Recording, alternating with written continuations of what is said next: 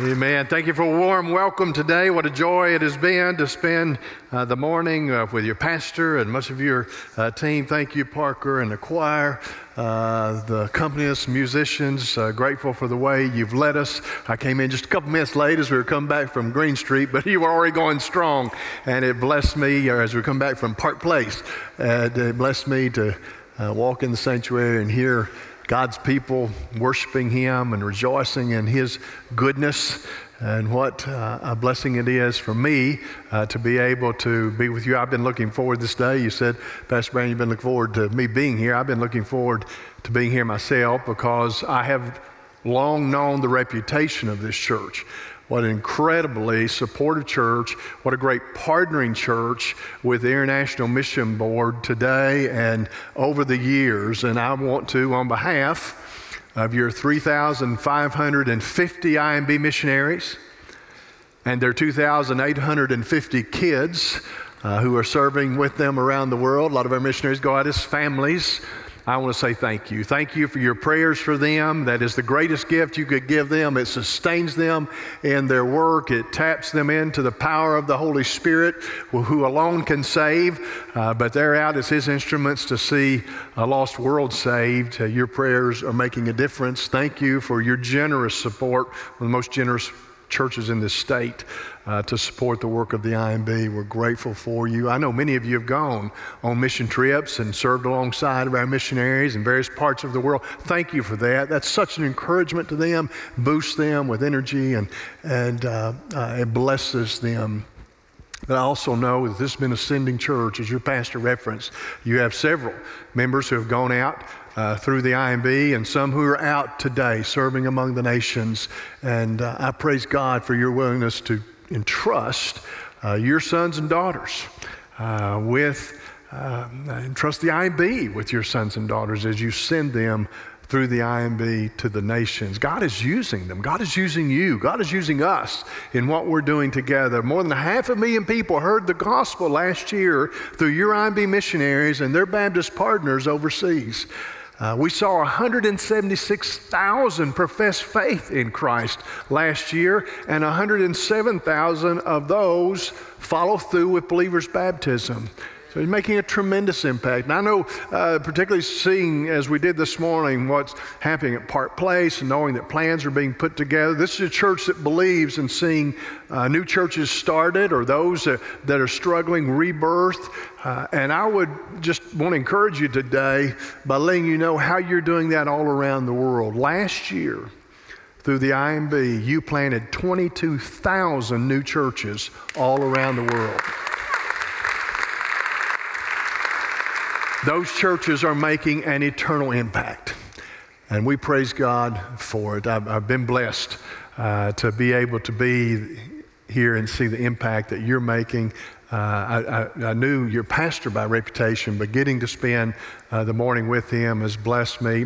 For about 12 years now, going back to my work with the Kentucky Baptist Convention, I've spent about every Sunday preaching in a different Baptist church.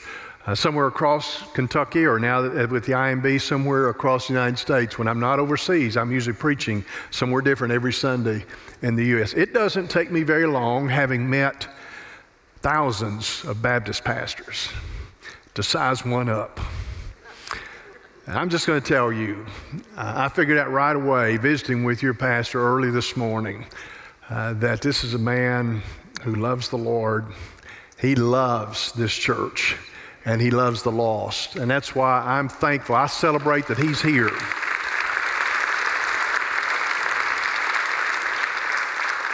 And not only is it your privilege to have him as pastor, I've seen enough here to know it's his privilege to be your pastor. So that is great. It is an encouragement to me. Not everywhere I go am I able to say those things, I'm afraid, that I'd have to confess today, but I can say them here. And just want to affirm you in that way. 2 questions that are going to guide our time in the Word this morning. And the first question is this: why are you here? Why are you here? You probably had other things you could have done today. We all do. But you chose to get up and come to church. Why are you here? Why is this church here? What's God doing? Why is Green Street here? Another question. Do you believe heaven will be better than earth? I believe heaven's going to be better than earth. In fact, I'm sure of it. It's going to be a lot better. There's some things missing in heaven. Do you know there's no cancer in heaven? There's no COVID in heaven. Do you know there are no presidential election years in heaven? Isn't that good news? Thank you, Lord. Did you know that there is no addiction in heaven? There's never been a single overdose death in heaven. There's no depression in heaven. There's no divorce in heaven. There's never been a death of any kind in heaven. It's heaven. Which brings me back to my first question. Lord, why are we here? I mean, if heaven is all that the Bible says it's going to be, and surely it is, why don't you just save us and take us to heaven? Well, I want to answer that question today. And I'm not going to make you wait until the end of the sermon to give you the answer. Let me tell you, if you're a follower of Jesus, let me tell you why I believe you're still here, why God didn't save you and take you straight to heaven. Let me tell you why Green Street Baptist Church is still here. We're here because heaven is not yet what heaven's going to be. And God has left you here as a follower of Jesus with an opportunity to be a part of making heaven what heaven will someday be. And God has left this church here with a mission to make heaven what heaven will someday be. We see a picture of what heaven will someday be in the Bible. I'm going to turn your attention this morning to Revelation chapter 7, verses 9 and 10. If you're familiar with the book of Revelation, you'll recall that is authored by a man who is named John. He was a follower of Jesus. John was one who preached the gospel of Jesus. John was persecuted for preaching the gospel. John was in prison for preaching the gospel. It was in his prison cell that God began to reveal things to John through visions. If you read through the book of Revelation, much of what you will find written there is a record of visions that God gave to John. Some of the things that God was allowing John to see through visions, even in his prison cell, helped John to understand what God was doing in the world in his day. Some of the things that John was able to see, I believe, are things that God is doing in the world in our day. And then there are things that John saw that did not come to pass in his day. They've not yet come to pass in our day. But they will someday. And that's the category of what we find recorded in John 7. Here's what God lets John do in this vision. God lets John peek into heaven. God gives John a view of heaven, a vision of heaven. It's not heaven as it was in his day, nor in ours, and we'll see why. I believe that to be the case. It's heaven as heaven will someday be. And as John looks into heaven and records what he sees, this is what he says.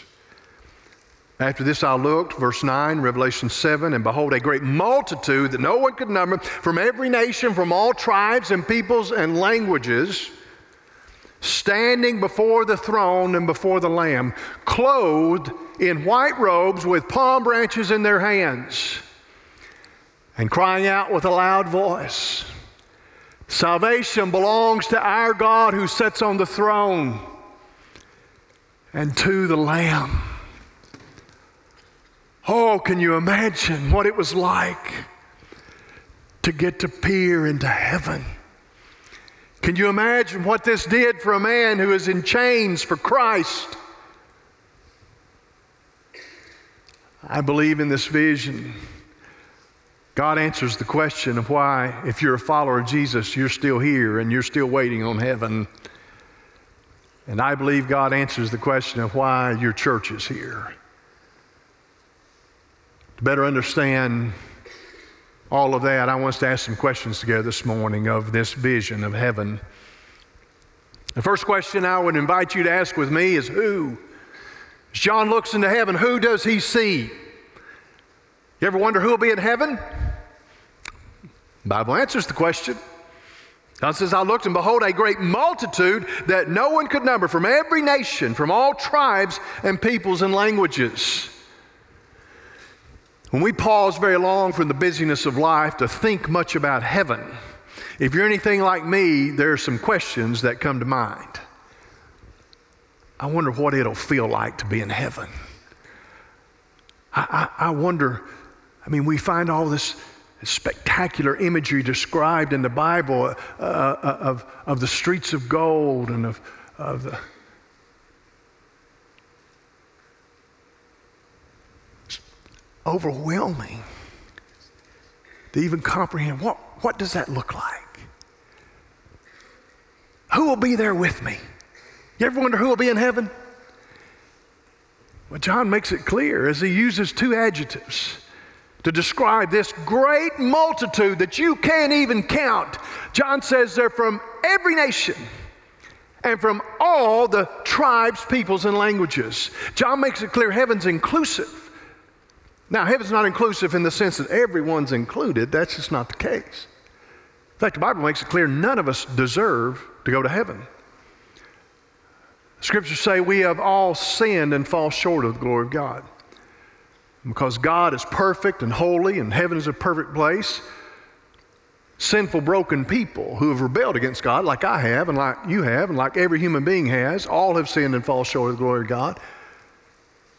We can't be in heaven apart from some solution to our lostness, our spiritual lostness. Well, God has provided a solution. Aren't you thankful today for the gospel? Aren't you thankful that God so loved the world that he gave his only begotten Son, that Jesus was willing to come and lay his life down for you, for your sin, for my sin, for the sin of the world. And the Bible says if you believe that Jesus died for your sin, and that he was raised from the dead, if you trust in that, we call that faith. And if you are willing to turn from your sin and turn to Jesus as your Savior, we call that repentance. And if you're willing to acknowledge him as Lord, because he is, and that's not just a title. That word means the master, the ruler, the one who's in charge, the one who's calling the shots. And the Bible says if you confess Jesus as Lord, which means you're surrendering your life to him and you will follow him, the Bible says you'll be in heaven. Your sin is forgiven. You're adopted in the Father's family. You're saved. But we know that many have heard the simple message of the gospel that I've just shared with you, that Jesus died for your sin, that he was raised on the third day, and if you have faith in him, if you repent and confess him as Lord, you'll be saved. We know many have heard that message and they refuse to believe it's true. They won't be in heaven. And then there are those who have heard that message, they might believe the facts of it. Yeah, it's probably true, but they are unwilling to repent of their sin, unwilling to follow Jesus as Lord. And they won't be in heaven. And then there are those millions, even billions of people who have never heard the gospel. Many who have never even heard the name of Jesus. Of the nearly 12,000 people groups that have been numbered around the world, there are yet 3,000 that remain unengaged with the gospel. What does it mean to be unengaged with the gospel? When the simplest of terms, if you were a member of one of those groups of people, there's nowhere you could have gone to hear the gospel preached like you're able to come here to Green Street Baptist Church and hear the gospel preached, because there's not yet a church among your people. If you were to walk through your city or town or village today and you were a member of that people group, it's very unlikely that you would meet a missionary who has gone out from Green Street Baptist Church or any other Baptist church who's there to share the gospel with you, because the missionaries haven't made it to those peoples yet. And that's why the IMB exists. We're about getting the gospel to those who have yet to hear the gospel. And yet, heaven someday will be comprised of a vast multitude of people from every nation, from all tribes and peoples and languages.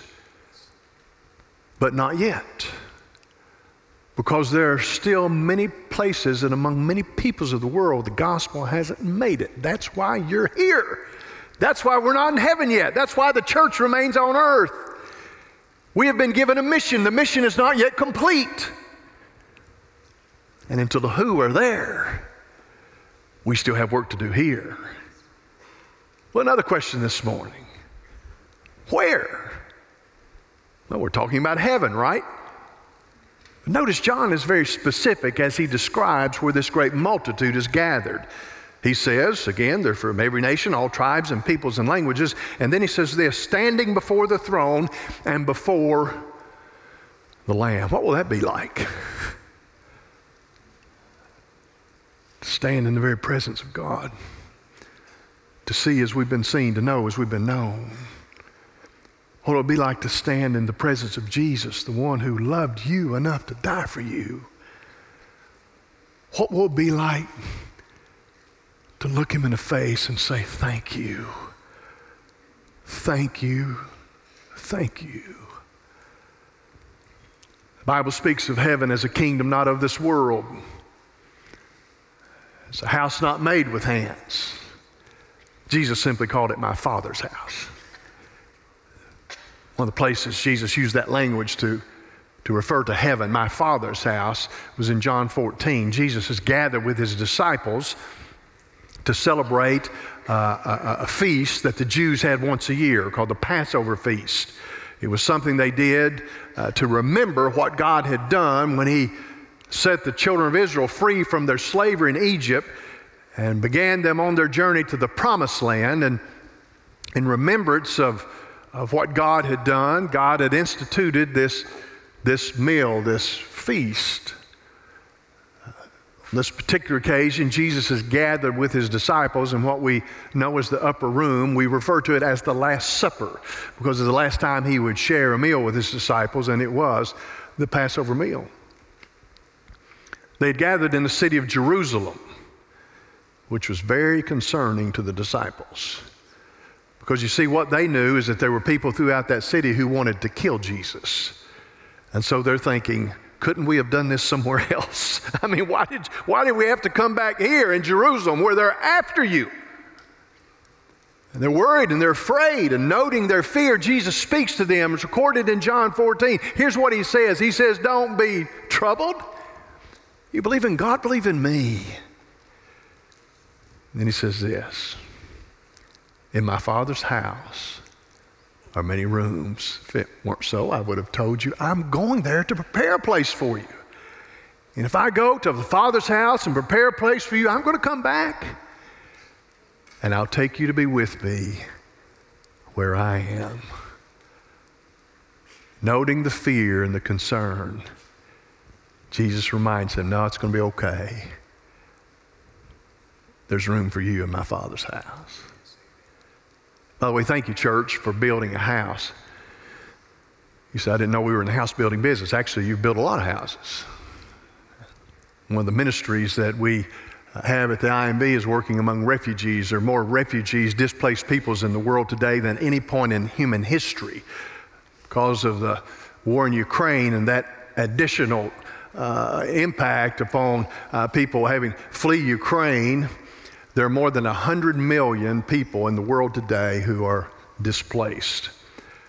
One of the places that houses nearly 1 million, well, actually over 1 million refugees is the country of Uganda in sub-Saharan Africa. You have a lot of missionaries serving through the IMB, doing work among those refugees, those displaced people who are poor, people who are broken, they've traumatized and desperate in so many ways. And one of the ministries we have is providing shelters, homes, houses to those who are homeless. Now, when you hear me talking about you building houses, don't think of what your house might look like. These houses don't look anything like my house. They're very small houses, very small structures. In fact, in their dimensions, maybe just in the length of the house from the pulpit to the second speaker here, maybe as wide as from me to the front of the stage, about like that, divided into 2 rooms.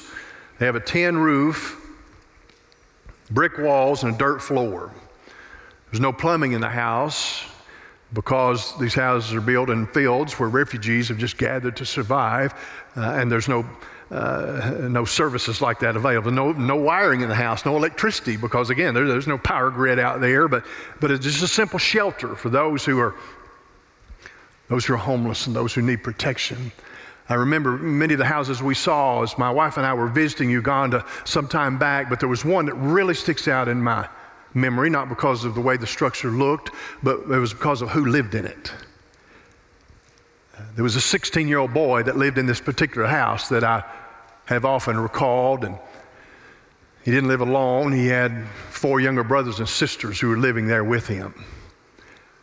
I remember this house because of who didn't live in it. There was no mother, no father in the house. It's what we call a child-headed household. It's a miracle those kids were in the house. In my estimation, it's a miracle they're even alive. They're not from Uganda. They're from South Sudan. If you know anything about the history of South Sudan, it's a country that has suffered through generation after generation of war and genocide. Millions have been killed, including the parents of these 5 kids. I have no idea how he managed to do it, but somehow the oldest, the 16-year-old boy, managed to get himself and his 4 little brothers and sisters out of the community where his parents had been murdered on foot. They walked across the country of South Sudan, crossed an international border into Uganda. They wandered into this refugee camp with nothing. Your missionaries became aware of their needs, went out and met with them, and immediately got to work getting a house built for them so they had the safety of a shelter. They filled the house with food and their basic needs were met. And then your missionaries told these 5 orphans about a father who loves them and wants to adopt them. And he's a king. And he's promised for all eternity to meet their every need in his kingdom. And today I want to thank you, church, for loving orphans and refugees you've never met on the other side of the world and sending someone to help them, to make sure they're safe and they have a roof over their head and food to eat, but far more important than that, sending someone to share the hope of the gospel with them so for all eternity they'll know the joy of being with us in the Father's house. Oh, won't it be incredible someday to look around if you're in that great multitude and to see those who are there because God in some way used you and used me. Maybe you shared the gospel with a friend at school, a friend at work, your son, your daughter, your grandchild, a stranger. Maybe you prayed for the missionary. Maybe you gave to see that they could do mission work among the lost, among the nations. Maybe you went and served. But don't you want to be able to look around and see someone who's there? Because God used you to share the hope of the gospel with them. Until the who are there, we still have work to do here. Which leads me to another question. How do you get there? It's interesting, John uses some very symbolic language here as he's remarking about this crowd and what he's seeing. He says it's a great multitude. They're standing before the throne, before the Lamb there in heaven. Then he says this, they're clothed in white robes. Clothed in white robes. Don't miss the symbolism of that.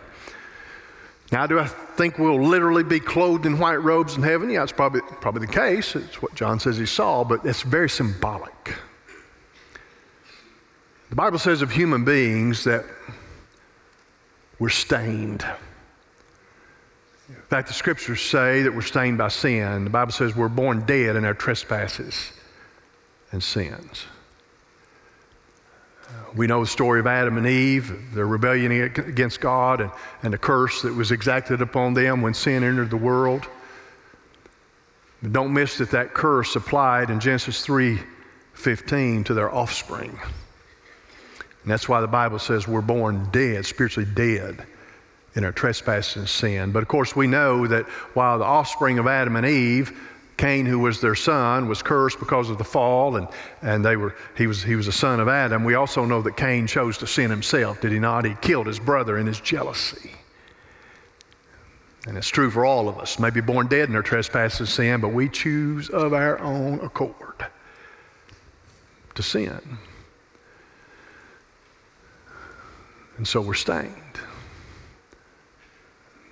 Which means that heaven's not an option for us. There's no sin in heaven, right? Scriptures say the wages of our sin is death, is to be separated from God forever in hell.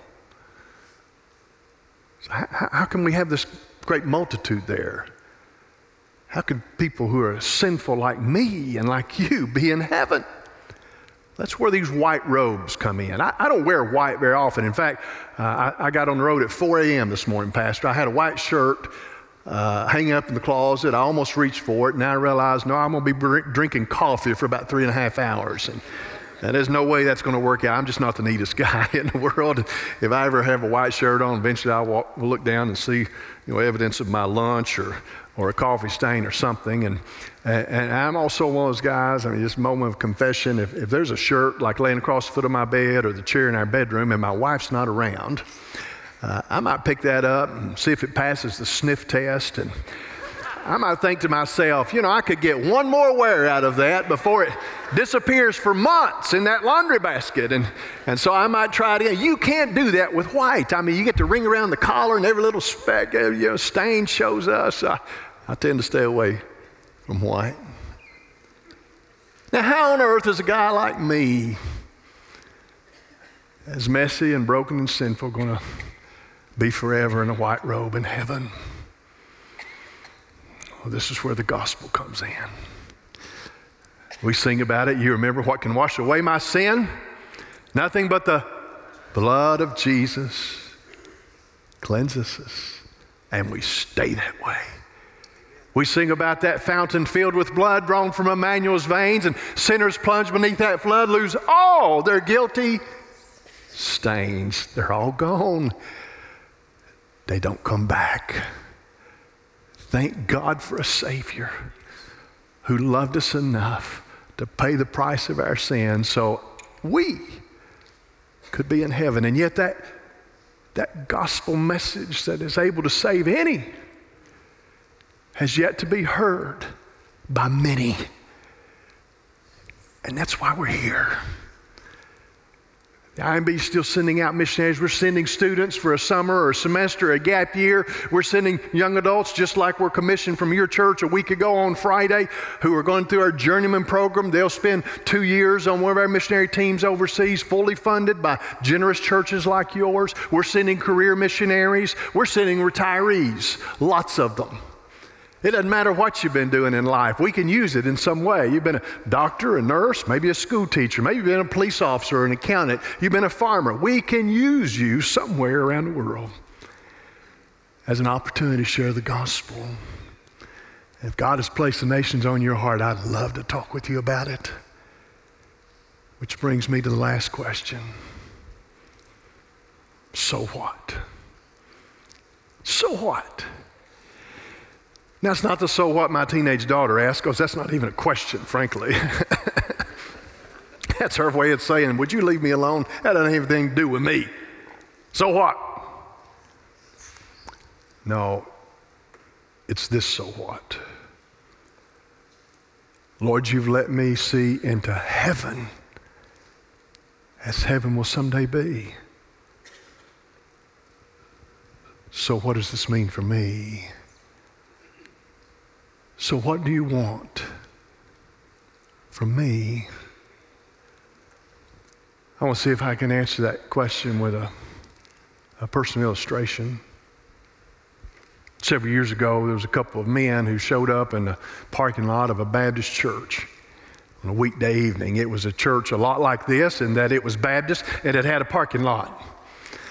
It was unlike this in the fact that that church and the parking lot could just about fit in this sanctuary. Just a little Baptist church in a little town in the mountains on the Tennessee-Kentucky line. They came on a weekday evening. It wasn't even Wednesday night. but it was visitation night. And so they set out to do what they'd come to do. They began to walk across the neighborhoods in the little town, going door to door, knocking. If somebody answered, simply extending an invitation to church. Some point that evening, they climbed a very steep hill, made their way up to a little rental house at 210 Province Street, next to the last house on the road. Boy, the road gets so steep you can't build houses anymore. Stepping up on the porch, they knocked on the door. A young man came to the door. I don't know if they knew about his circumstances. It was a small town, like I said. They might have known everything about his circumstances. You know how small towns go. Or they might not have known anything. Had they known about him, they'd known he was in his mid-20s. He was 2 years past a divorce. And he was raising his 3 sons on his own. At the time, they would have been ages 6, 4, and 3. I don't know if they knew any of that about him. I know what they could not have known is that the 4-year-old somewhere in the house would someday be the president of the International Mission Board. There's just no way they could have known that. But they knew enough, because they knew people not in church needed to be in church. And they knew broken families need the Lord. And they knew the greatest need in anybody's life is a personal relationship with Jesus. So when my father came to the door, they invited him to church. And how thankful I am that he accepted their invitation. He took us the next Sunday, and the Sunday after that, and Sunday after that. We found there, well, I think what anybody'd find if they walked through those doors here. We found a church family that welcomed us in, that loved us, shared the gospel with us, and looking back on it, helped raise us. A few years later, there's another knock on our door, still living in that little rental house. Dad opened the door, and there stood our pastor, Brother Allen. He was expected. Dad had invited him to come. My older brother had been asking questions about the gospel, and Dad asked our pastor if he would come by and talk with him. He sat in the green chair in the corner of our living room and shared the gospel with my older brother. My younger brother and I, we sat on the floor and we listened in. Brother Allen got 3 for 1 that night as we put our trust in Jesus. Baptized together a few weeks later in the baptistry of the Little First Baptist Church of Jellicoe, Tennessee. Man, I'm so thankful for a couple men in the church who cared about their neighbors enough to knock on the door, invite them to church. I'm thankful for a pastor like your pastor and your pastors, who I'm sure had his own family and a lot to do at the church, but he was willing to come and sit down in our living room and share the gospel with us. How thankful I am for a church that knew why it was there. And I'm thankful to be in a church like that today. You know, you wouldn't have to go far out of the parking lots of Green Street to find a broken family, to find a lost man or woman, boy or girl. Go across this area, you could find hundreds, thousands of them. Go across this country, you can find millions of them. Get on a plane, set your feet down with some of our IMB missionaries around the world. We'll show you billions of them. And that's why we're here. Don't ever forget why you're here. Let me invite you to stand as we come this morning to a time of commitment. It might be, as you've thought with me about heaven today, you realize that you have no assurance you'll ever see that place because you've yet to put your trust in Jesus, yet to turn from your sin, yet confess Him as Lord. But you realize that's the greatest need of your life, and today you are ready. If that's the commitment you're ready to make, then we want to celebrate it with you. And so Pastor Brandon's going to be standing here at the front as we sing in just a moment. I invite you to come down, just share with him. Hey, Pastor, I'm giving my life to Jesus today. Maybe you have questions. What does that mean? What does that take? He can answer those questions. Maybe the Lord's leading you to be a part of a church family that is sharing the gospel near and far. I know Green Street Baptist would love to talk to you about joining this church family and being a part of the mission work here. Maybe God's leading you to the mission fields of the world. Again, I'd like to talk to you about that. However God is dealing with you, it's not my invitation. At the end of the day, the Lord is the one who invites. You respond to Him, but come share it with us as we sing.